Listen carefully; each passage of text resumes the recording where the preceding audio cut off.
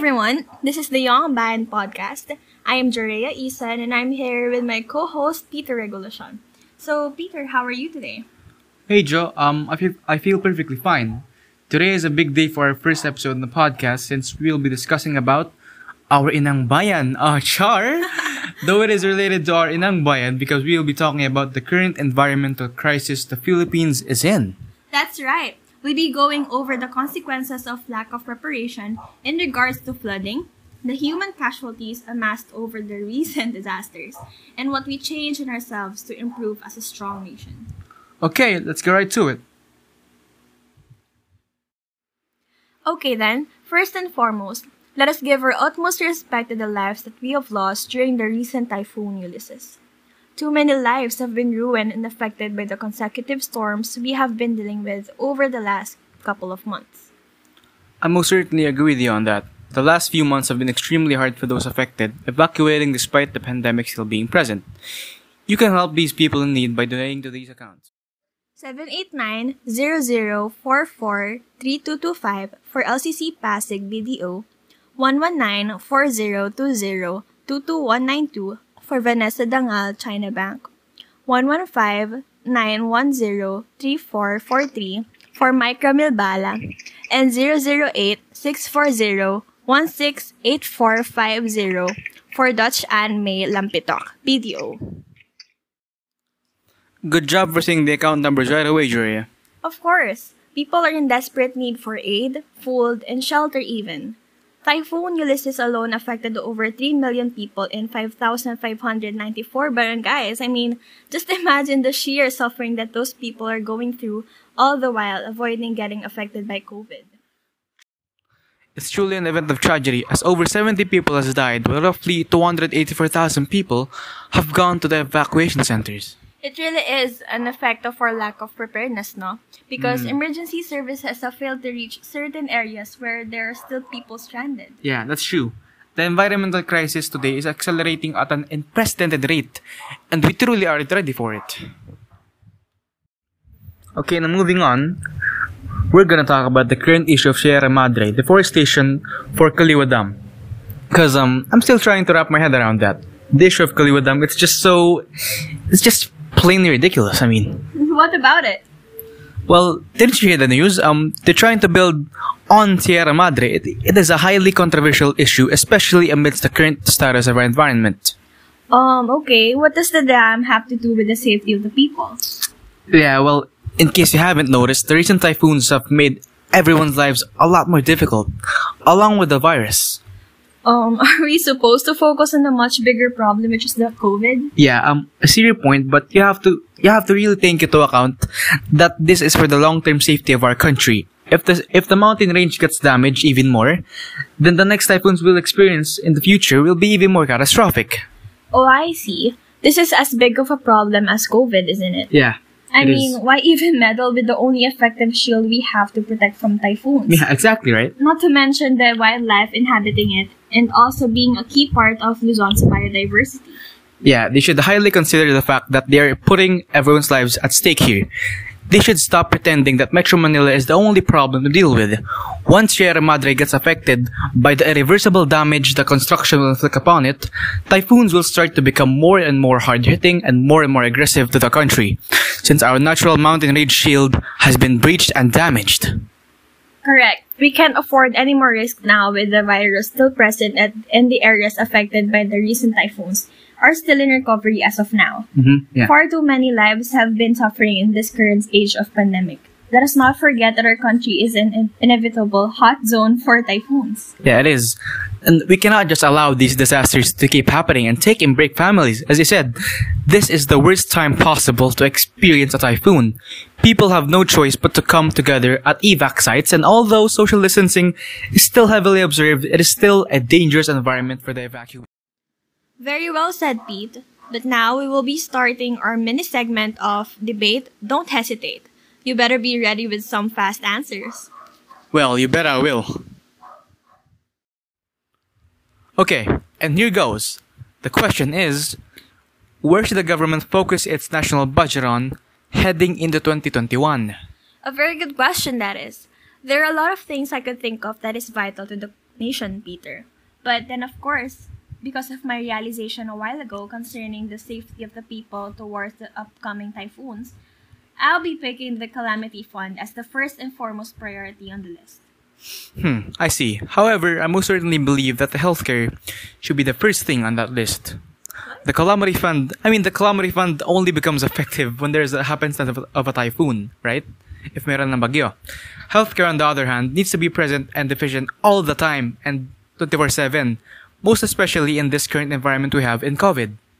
Okay, I can acknowledge with all your statements, but then again, we have just recently seen how much damage can be done when facing a typhoon without proper preparedness. Billions of pesos already washed away along with the lives of several good countrymen. I mean, thousands of people are forced to evacuate from their homes because of the massive floods.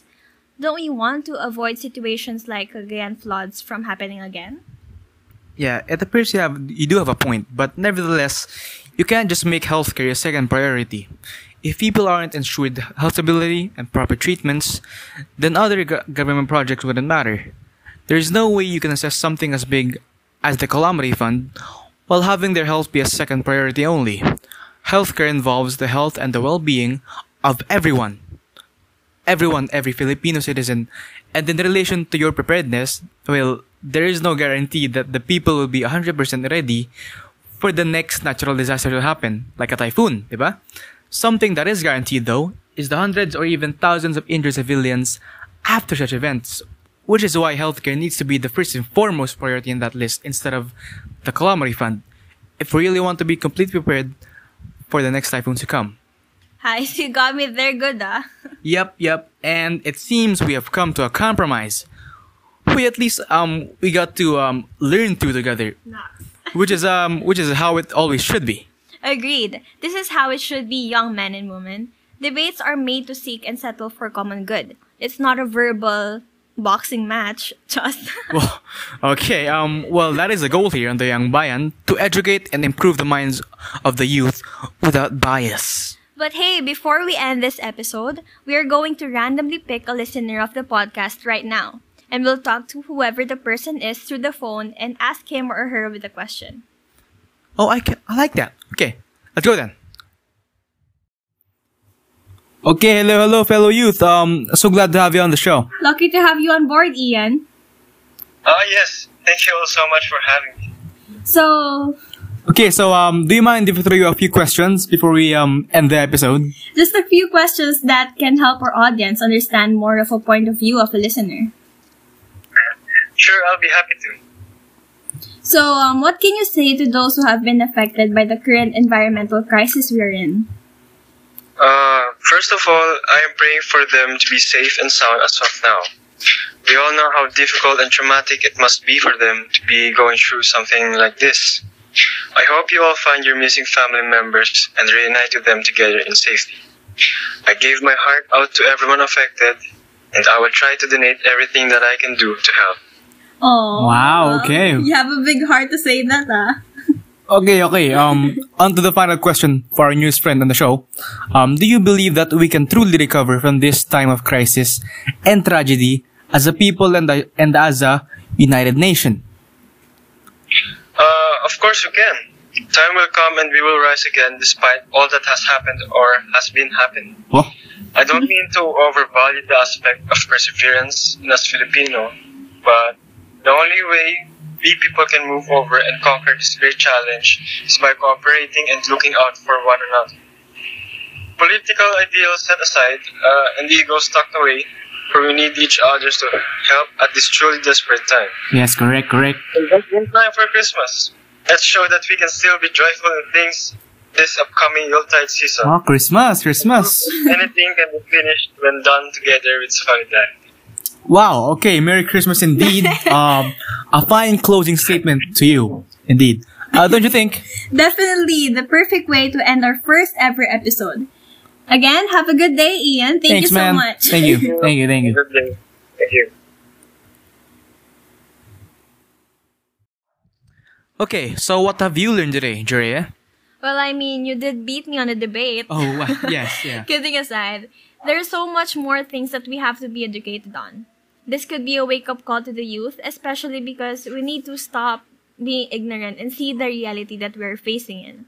We must help each other out in whatever way we can, for no one should be left behind to themselves alone.